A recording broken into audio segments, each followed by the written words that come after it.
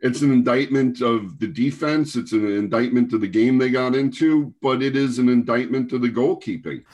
It was like he got GPS on his skating and he found the net. There does seem to be something building here where each game is getting a little bit chippier. I'm the quintessential garage band, four on the floor type of drummer. Newsday presents the Island Ice Podcast with Andrew Gross. And welcome to Island Ice, Newsday's New York Islanders podcast, episode 88, as we pick apart the wild events of what happened in the Islanders' 5-4 Game 3 loss as playoff hockey returned to Nassau Coliseum. That puts the Islanders in a 2-1 series hole going into Saturday afternoon's Game 4. And hi, I'm your host, Andrew Gross of Newsday, and I'll be joined, as I am during the playoffs, by Colin Stevenson. You can find him on Twitter at Colin S. Newsday, and Newsday columnist and raconteur Neil Best. He's at Sports Watch. And if you hear the sounds of demolition in this podcast, that's because they're tearing the house. Neil Best, the house next to Neil Best, which I guess is no longer a Best house. It is coming down today. So Neil will do his best to find a quiet spot in his still standing abode. So, gentlemen, down 2-1. What did we make of that 5-4 game, and how much hope do the Islanders have coming out of that for Saturday's Game 4? Let me start with Neil, since it seems to be quiet in your neck of the woods right now. I just moved to another room, but maybe the demolition's a metaphor of some kind for the series. I don't know. Well, first of all, that third period was, after two periods, I was kind of like, wow, this is sort of depressing. The fans are back. The Islanders look terrible. This is just going to be a dud of an experience for everyone. And of course, the third period turned into be incredibly entertaining, wild, and wacky. And if you were an impartial observer or a Penguins fan, you came away really happy. But, obviously, this is the playoffs, and the Islanders are in big trouble now. So, obviously, they can get back in the series. I mean, there's been 3-1 goal games, but, three terrible, 3 games in a row where the Penguins were the better team early, and there's just a lot of bad signs, including shaky goaltending. So fun game, very interesting to be at. The fans did a great job of getting into it, but the Islanders are obviously in trouble. Colin? Yes. What he said. Okay. We'll actually have time to get plenty from Colin in this episode. We have plenty to go over in addition to the goings on with Game 3. We'll look ahead to Game 4. We've got some questions lined up via Islanders Newsday text. And I should mention that if you are interested in Islanders or Newsday's Islanders text, which is your direct connection to one-on-one communication with me, you can text 631-303-3766. That's 631-303-3766, or go to newsday.com/Isles text to start your 14-day trial subscription. And after we do some Andrew's Answers, I've got a couple of questions for the boys, a couple of Andrew's questions. And then at some point, and this is called the teaser in the biz, at some point I'm going to walk this computer into my garage and do a very short drum solo. So you've got all that to look forward to. And let us focus for a little bit here on the Islanders. And obviously, and again, I want to save the bulk of this conversation for Andrew's Answers, because we do have a lot of questions on this. But we all agreed, I think everyone agreed, that was not Semyon Varlamov's best game in Game 3. I think Barry Trotz agreed. He was asked after the game whether he got enough from Semyon Varlamov in that game. And Barry, with a very lukewarm to tepid response, which was, I'm going to have to look at it, because sometimes your first reactions aren't necessarily correct. So I have to assume his first reaction to that game was that Semyon Varlamov did not give the Islanders enough in Game 3. It was interesting because in game two, obviously the first goal was just indisputably an awful goal.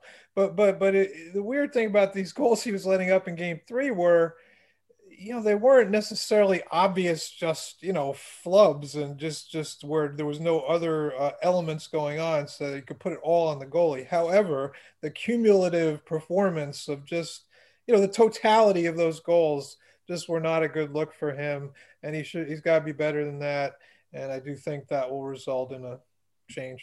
When Barry Trotz comes out and says, we scored 4 goals, we've got to win, it's an indictment of the defense. It's an indictment of the game they got into, but it is an indictment of the goalkeeping as well. There are some games when a goalie gives up 5 goals and you go, wow, he could have given up 10. But I think this was a game where, he gave up 5 goals and maybe it should have been 3 goals. I don't know. Colin, how did you see it? No, I mean, I think what Neil said is right. I mean, I don't have any problem with any goal individually. That goal by Carter there, the one that was a goal scorer's goal. He picked the corner. Yeah. And, beat him on the wing, and the other one was kind of a rush where the guy's coming in from the off wing and picks a good spot. I mean, I don't have any issue with any goal in particularly where I say that's a bad goal necessarily. But Neil, you're right. I mean, you have to find a way, and Varlamov has shown us that he's found the way. I mean, like, listen, they're down 1-0 and they take a penalty, and you think, geez, if they go down 2-0, this is going to be really, really bad. And he came up big in that PK. He was, he was their best penalty killer on that particular PK. So, I mean, it's not like I think, he was awful. It's just that he wasn't spectacular like he was in game 2. And right now, the situation being what it is, you're down 2-1. And it is, we have to say it's a must win. Saturday's game is a must win. So you just can't afford him to be anything less than spectacular in game 4. And if you can't trust him to be spectacular, then you got a problem. I do want to point out Brandon Tanev's game winner there. I know Tanev plays on the Penguins' 4th line, but that was a quality goal. That was a talented quality goal. The puck is kind of floating at the crease, and Tanev has the presence of mind because he swatted it in at a midair, but he has the presence of mind to wait for the puck to come underneath the crossbar, so he's not called for hitting it with a high stick, and then he swats it in. Varley he started that play sort of on the wrong post. He was over to his left and Tanev was at the other post. And that's why, Tanev had a little bit of time to do that and, a lot of net to swat it into. But I thought that was a really skilled play on Tanev's part. Yeah, no doubt. I mean, it's a play that, you would expect, Sidney Crosby to make, or somebody like that. And that's what I'm saying. Like, that's not, I mean, I can't kill Varlamov for that goal either. It's just the timing of these things and kind of, you got to find a way and but you can't just write it off the bad luck either. So, I mean, at some point, if he is 0-2, the other guys won't know. So, at some point you gotta look at the bottom line. I was just going to say the bigger picture of the fact that they screwed up their momentum every single time they got a goal. That was not just on Varley. I mean, it was on the defense. It was on taking a penalty. It's just the team's ability to come back and make that a great, interesting game was obviously undermined by just every time they did something, they screwed something up. Yeah, you know what I thought, Neil? I remember thinking this as I watched it. The Clutterbuck penalty, the goalie interference, like, you just can't do that. You just can't. You've got all the momentum on your side, and I know whatever. They give up a goal, he gets the goal back. So I mean, listen, guys make mistakes and stuff happens, but that, I think, to me, if I had to pick a place where it went wrong. I mean, I would put more emphasis on that play. I mean, that is a penalty all day long. And I know Barry said it was light, and I disagree with Barry on that one. That's a penalty all day long, and it's one that you simply cannot take. And then if you take it, you have to kill it, right? And they don't kill it. So and it was quick too. I mean, and Malkin and Carter had all the space in the world along the left side to operate on that power play. So that was bad all around. I'm glad you also bring up Sidney Crosby, because we had talked about maybe it was a missed opportunity for the Islanders in Pittsburgh not to come away with the 2-0 lead without Malkin in the lineup for the first two games. To me, this is a missed opportunity for the Islanders in Game 3 when they do such a good job on Sid Crosby's line. No points for Sidney, Jake Gensel, or Brian Rust, and Sidney is held to 2 shots, and the Islanders still can't get a win out of it. And you're not going to do that to Sidney Crosby's lines all too frequently. So I did see that as a missed opportunity as well. It's also a missed opportunity because you get 2 goals, really 3 goals out of your fourth line. The 2 Clutterbuck goals you get out of your fourth line. I mean, you get that kind of performance from those guys, and you really need to take advantage of it. So, it's missed all opportunities all around, but that's playoff hockey, right? I mean, and the beauty of it is, they get a good game tomorrow, and it's a best of 3 with 2 games in Pittsburgh. Although Sidney did make a hell of a defensive play on Brock Nelson, which probably would have tied the game. That when I argue with people about Ovechkin or Sidney as the best player of the 21st century, I usually pick Ovechkin, and people tell me I'm nuts because Sidney does so many other things. But that was an example of a play that maybe Alex Ovechkin doesn't do that to Brock Nelson. I don't know, but that was pretty impressive to see what Crosby did there. So one thing we should also touch upon is, because we had mentioned it after games 1 and 2, is that Matthew Barzal did not have the best 2 games in Pittsburgh, and Colin wrote about that after game 2. But Matthew Barzal definitely showed up in game 3. He had, I believe it was, 5 shots. How many shots did he? Yep, he had 5 shots. He had 2 assists, and he was definitely noticeable throughout the game. Now, Jordan Eberle, after having 4 goals in 4 games in the 2019 first round sweep of the Penguins, does not have a goal yet in this series, and we've discussed ad infinitum Anders Lee not being around and Leo Komarov playing on that line. But I thought it was a good sign that Matthew Barzal was a lot more noticeable in game 3, in his 17-25 of ice time. Still needs work in the face-off circles, as he won only 1 of 6 face-offs, but that's not his forte, and generally, Barry's got Leo Komarov taking a lot of those face-offs anyway. So what did you guys see out of Barzy, and do you think this is a starting off point for him, Neil? Well, as you guys know, I've had a complicated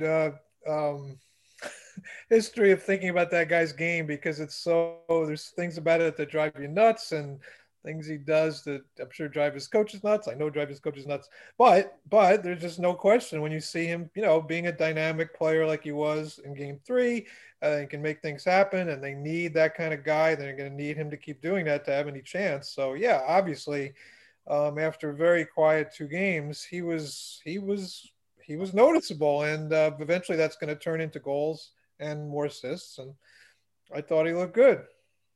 Hey, Colin, and you had written about Barzy, as I mentioned. What if any specific differences you saw in his game? And it started, to me, it started late in game 2, maybe the last period, last 25 minutes of that game, where all of a sudden it was like he got GPS on his skating, and he found the net, and he was going towards the net.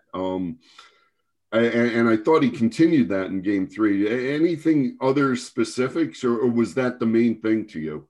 No, I mean, I think you're right. I mean, I agree that he his game started to pick up in the latter part of game 2, in the latter part of the second period of game 2, and obviously it's trending in the right direction now, and that's good. I mean, Barry said, listen, that's a good sign, and you hope that he keeps going forward. But of course, ultimately, it all comes down to having more goals than the other team does at the end. So when he's going well, he can be spectacular, but he can also, he can also be frustrating in that, he can turn the puck over when you think, just dump it in or just pass it to somebody and give up the puck and stuff. So he's got to figure it out. I mean, and if he doesn't, let's be frank about this. If he doesn't figure it out, they're not going to win the series. I mean,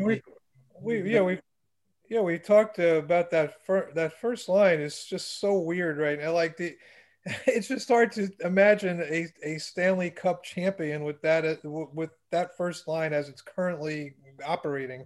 I'm looking at the stats right now. I mean, so Barzal has 17 minutes and 25 seconds of ice time, right? Komarov has 11:49. So he's not. He's not out there every time that Barzal is out there. Now, obviously, Barzal was also out for the power play of 4 minutes of power play. I get that, but it's not like it's not 6 minutes of power play time. You know what I mean? Like it's 4 minutes of power play time, and Komarov's out there on PK time too. So they're like he's moving him around, and I think that's what you have to do. I mean, I think ice times tell you a good part of the story if you just kind of look at that in a box score. I mean, I'm looking, for instance, Andy Green played 13:58, which doesn't strike me as a lot, especially considering Noah Dobson played 17:17. So, I mean, what's going on with Andy Green there? I'm curious to know what it's like for Colin covering a team now that like hits people and gets into scraps and stuff. And is this like a culture shock for you after a year of the Rangers? It's definitely different. A lot of north-south skating and a lot of net front. The last time the Rangers got involved in a net front thing, Tom Wilson body slammed Artemi Panarin. I think the Islanders probably could use a little bit more of that east-west stuff. I mean, Barzal seems to be the only guy that can play that way. I mean, you would think Beauvillier could do it as well, but it really seems to be Barzal the only east-west. Bo is a great skater, but he really is kind of a 200-foot north-south type of guy, speaking of that physicality, and that was kind of a wild scene, seeing 5 players from each team sitting on each other's laps in the penalty box. And the Islanders did manage somehow to get a power play out of that. And again, it came from attacking the crease. The Islanders were interested in Jarry's face, after they got past their bad start again. They were interested in Jarry's face a lot of the night, and they were playing very physically at the Penguins net, and the Penguins didn't like it, and it erupted in the third period. And how much of a spillover? I know, the guys always say that's playoff hockey, but there does seem to be something building here where each game is getting a little bit chippier.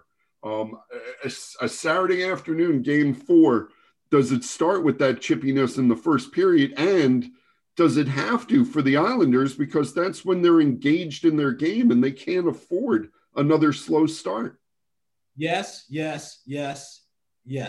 Now that's an Islander slogan, I think. Just a few more yeses. That was not intentional, but I'll take it. No, as you know, I mean, I wrote about that for Friday's website story. I just kind of I rewound the tape. I recorded the game and was looking at that whole mess and just sort of did kind of a blow by blow of it because I thought it was interesting. And it does start with them going to the net. I mean, it's the whole thing starts with Pajot throws a bad angle shot, and Jari is like scrambling or whatever, and he drops down and he blocks it. Palmieri goes to the net, Wahlstrom goes to the net, and all hell breaks loose. And and then it was kind of funky. And it was one of those things where the usual pushing and shoving breaks out, and then it kind of calms down, and then somebody does something and it starts up again, and the Islanders end up with a power play out of it because Jake Gensel, for what reason I do not know, skates up to a guy who's being escorted to the penalty box, this being Palmieri, and just slashes him for no reason. And I don't know why. I mean, why would you do that? Everybody's going off. It's going to be, manpower is going to be even. It's going to be 5-on-5. And he just goes up and whacks the guy for, I mean, I don't know what he said. Maybe he said something. Who knows? But I do think that, what that shows you is that is how the Islanders need to play. And you guys know I have been killing Tristan Jarry this whole time. I mean, I just have no faith in this guy. And I don't think he looked particularly great in game 3, to be honest. He gave up 4 goals. He can't do that in the playoffs. On that Mayfield goal, when he had the little delay to let the defenseman get out of the way, it looked like he took a pause. He looked at Jerry. He's like, "Yeah, I'm supposed to go for the glove. I have to go high glove." So he just like made a little turn and put it right there because these guys have to be just, completely focused on that guy's glove. Yeah, and I think, listen, I don't want to make too much of this, but I think the fans singing Jari Jari, I mean, that's, the fans know. I mean, this guy's not that good.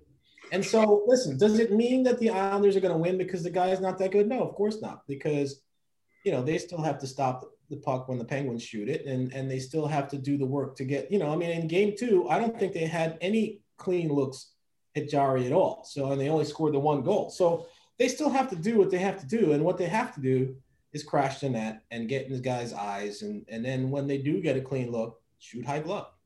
I will say this, and I'm not ready to throw the Islanders under the bus in this series. I picked them in 7, so I'm going to stick with that, right? But if the Penguins do go on to win this series, and we're talking about Tristan Jarry, I think either the Washington Capitals or the Boston Bruins are going to brutalize that guy in the second round. I mean, either team, I see them beating the Penguins in about 4 or 5 games. Yeah, well, it's not over yet. I mean, I think the Islanders can beat them in 6 or 7. No. I started with, I'm not throwing the Islanders under the bus. I still got them in 7. I'm just saying if it does happen to go the other way, because things can always go the other way, I don't see Jarry being able to stop an Alex Ovechkin with consistency, Well, and that's the thing about it, if you're looking at the long term, I mean, it's 4 rounds of playoffs. You're going to go 2 months. Yeah. It's hard for me to imagine them going all the way with this guy in the goal. And again, that's not necessarily, I mean, I know it sounds bad and I'm disparaging him, and I don't mean to. I just don't think he's elite. I think he's kind of, he's adequate. Matt Murray, say what you will about him, I was never terribly impressed with him. Right. The last good goalie they had, as far as I'm concerned, was Fleury. And so it's like that's just how their team is structured. Their team is built, around Crosby and Malkin, and they're going to outscore you, and they'll hopefully score more goals than you, and they've got a guy that'll stop some basic shots, and that's what this guy is.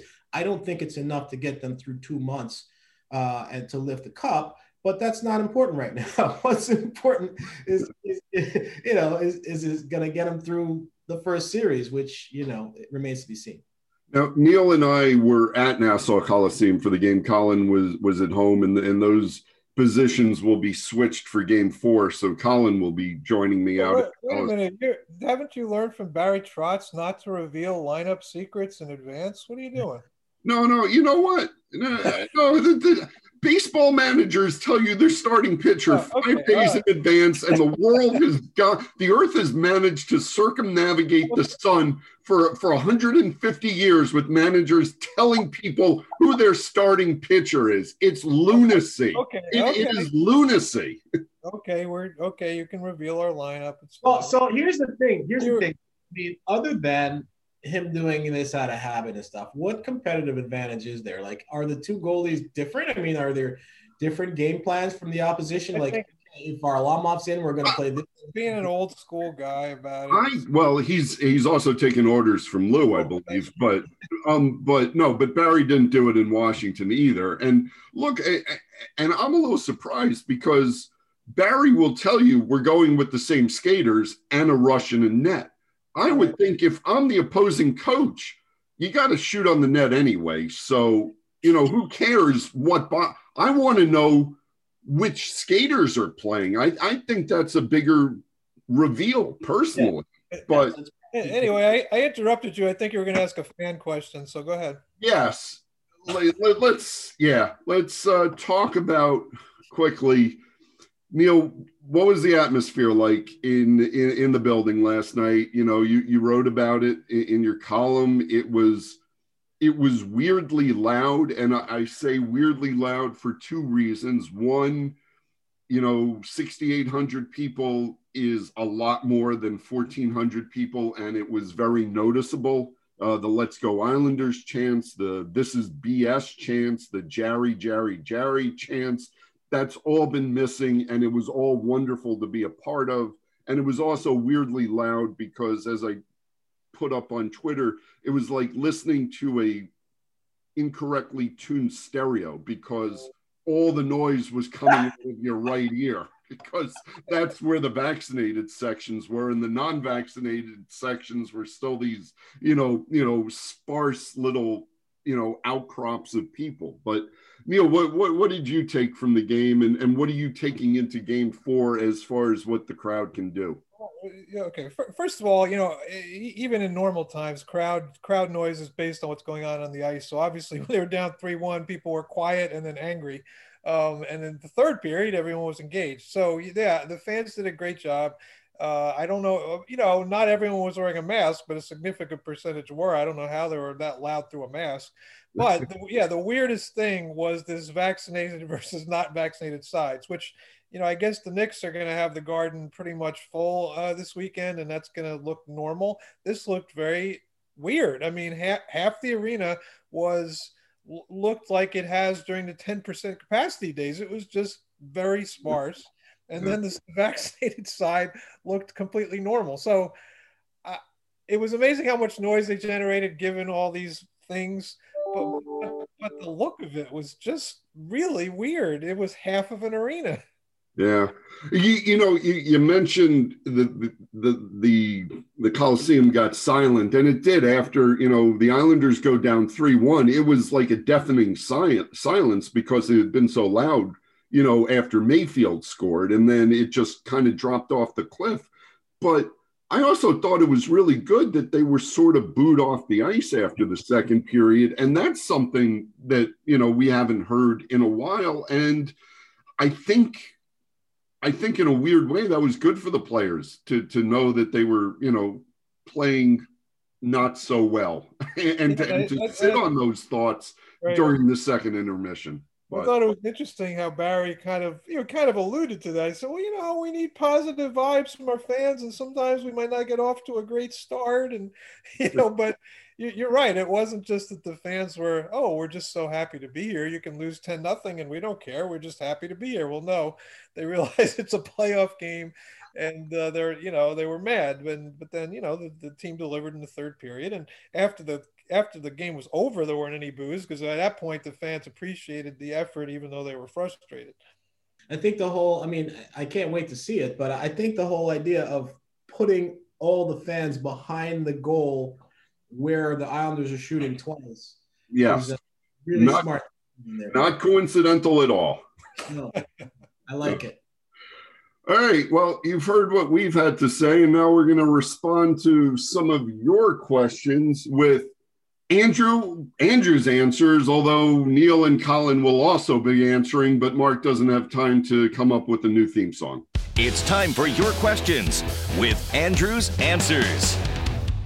And we'll start with Joe Hunsberger, and we got a trio of goalie questions here. So let me just read all three of these out, and we can all kind of round table discuss. Joe Hunsberger says, why didn't Barry pull Varlamov? Soft goals. I love Varley, but we should have won last night. And Al Peon says, well, it seems like the goaltending has been less than expected from Varlamov, and the team's ability to maintain momentum after scoring is lacking. Could Barry tinker with whom he sends out after a goal? Will Sorokin get the start in a must-win Game 4? And finally, Michael Fernandez says, they have to go to Sorokin in Game 4, right? Varley has been not good. And I think we all agree, speaking for the group, that, yeah, we would expect Ilya Sorokin to get Game 4. Do I have a couple of yays on that one? I want to hear what Neil says first, because, Andrew, you're batting what, 1 for 3? Yes, I'm batting 1 for 3. I got last night correct. So, yeah, 1 for 3. Yes, I do think Sorokin will start Game 4. I think he should start Game 4. But just real quick about the pulling Varley thing, this goes back to what we were talking about earlier. It wasn't like he was just giving up these random terrible goals, and you can't. And because of the way the game's going back and forth, he could not have pulled him out of that game just because of the circumstances. So I think that speaks to what we were talking about earlier about the strangeness of Varley's game. But anyway, yes, I expect Sorokin to start Game 4. I thought an interesting question there, if I'm understanding it right, kind of in the middle of asking about the goaltending, Al Peon asks, could Barry tinker with whom he sends out after a goal? And, usually, he kind of, wants the Casey Cizikas line out there unless the Cizikas line was on for the goal, but, to kind of sort of get that identity back. I think it's a good nuanced question. I'm wondering, is there another way to go about this, or are the Islanders just so locked into the fact that these three guys are either going to, you're going to either fall on the sword with them or you're going to live with them as far as them getting in and establishing that forecheck? I think Jean-Gabriel Pageau's line and Brock Nelson's line, I think those have been the two best lines that the Islanders have had in this series. I think you're right. But, I think, something that Barry said in the morning skate press conference before Game 3 is like we call these guys the identity line because that's the identity he wants the Islanders to have. So I think he's making a statement. And look, when your back is to the wall, you got to do whatever you got to do. But up until that point, you got to be patient and you got to trust that your system's going to work. These guys are out there to do, to do the kinds of things that you want everybody to do, right? Because they're the ones that do it. They're the ones that work the walls, and they're the ones that go to the hard areas, and they're the ones that play chippy when you put them out there, you have trust that they're going to do those things. And then they also serve to tell everybody else that this is the way you have to play. And if you play this way, you're going to get rewarded. So I understand why he kind of sticks with those guys in those situations. But you're right. We're Game 4 now. You're staring at a must win. And ultimately, you got to make that hard decision, and it's got to be quick as to, can I trust these guys in this situation? All right, I got 3 more to get through, and we're kind of running long on time here, so we still got a lot to get to. Teaser. Jeff Scott asks, what is the organization's reluctance to play Kyle Palmieri at first line left wing? Leo is fine, but given his offensive limitations, it's predictably turning out to be an issue. I know Kyle has been good on Pageau's line, but that Pageau and Wahlstrom have been a strong tandem well before the trade deadline. So I think they'd manage with another left winger. Thanks. I will take this one quickly because I did ask Barry Trotz yesterday.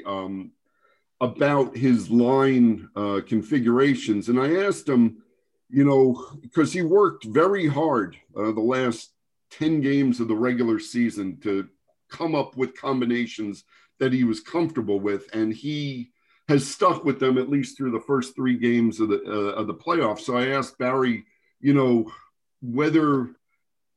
what's the balance in the playoffs of keeping these combinations that he worked hard to figure out, or because it's a short series now, does he rush to tinker, just because he can't afford to lose? And Barry said, early in the series, he's going to have a little bit more patience, but obviously now, backs against the wall. And I would say down 2-1, staring at what I would call, it's not necessarily a must win. Teams have come back from 3-1, but I would call it a must have game 4.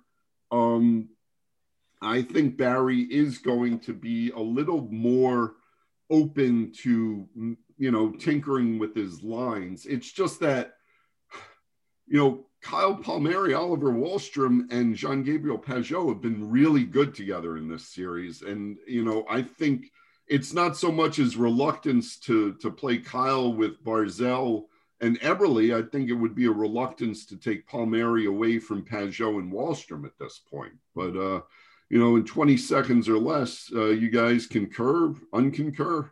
One thing you have to look at, and my team's former coach used to say this all the time: you make one move and you don't just affect one line, you affect the other lines. So yeah. If you look at one of the things that Komarov can do for you on that first line is he can take faceoffs, because Barzal, as you pointed out, was 1 of 6 in game 3, right? If you put Palmieri up there, you don't have that option. I mean, you're stuck with Barzal taking all the faceoffs. So that's one of the reasons why you would, I think, think long and hard before you move Komarov. All right. Thomas Boyle asks, do you see Barry Trotz and the power play coach, and that would be Jim Hiller, getting fired if they lose this series? Really don't understand these lineup decisions. All right. I know it was a visual that will not come through on a podcast, but the answer was both Neil Best and Colin Stevenson simultaneously smacking their heads. So no, I don't see Barry Trotz getting fired. Look, Jim Hiller in the power play. Jim Hiller was brought in specifically. He had worked with Mike Babcock in Toronto. I believe he worked with him in Detroit as well on the power play. He was brought in specifically to get the power play going. If you remember, Scott Gomez had that responsibility Barry's first season. It didn't work. There's not been a lot of improvement. So, look, I don't think it's an outrageous question to ask whether, every organization does evaluations after the season, and coaching is part of that. I think Barry has earned a lot of trust here, and I don't see him fired, but I do see the power play coach getting reevaluated here. But you know what? I think Neil and Colin's answers, although they were silent except for that smack on the head, I thought those were probably the 2 best answers we'll ever give. John Pisano says, I know it won't happen, but you guys are more in tune than I am, but why not put Matt Martin on the power play? They had success and he can't be moved from in front. And just to review, the power play units last night were Noah Dobson quarterbacking Jordan Eberle, Anthony Beauvillier, and Matt Barzal with Jean-Gabriel Pageau sort of as the net front presence. And that's where Matt Martin had been used previously. The other power play unit was Nick Leddy quarterbacking Josh Bailey, Brock Nelson, and Wahlstrom, with Kyle Palmieri, for the most part, being a net front presence, although Brock gets his big body there as well. Any quick thoughts on Matt Martin going back on the power play, and whether you think it could help? Yes. Yeah. For who? Who do you? Look, you're down 2-1. Your power play is what, 1 for 8, I think. Mm-hmm. So something's not working. And every coach, I think you said, one of you guys said it. Every coach everywhere says on the power play, you got to simplify. So why not put the biggest body you got in front of the goalie, especially a goalie that, as we've discussed ad infinitum, is not, going to win the business anytime soon, and just bomb away. And I think Matt Martin, he's got good enough hands. He had 5 goals in the playoffs last year. So, he's got decent enough hands. He can tip a puck. He can get a rebound. He can certainly set a screen. I think it's worth a try. All right. Well, that is it for Andrew's questions. And now, because I absolutely love this theme music, we're going to ask a couple of Andrew's questions.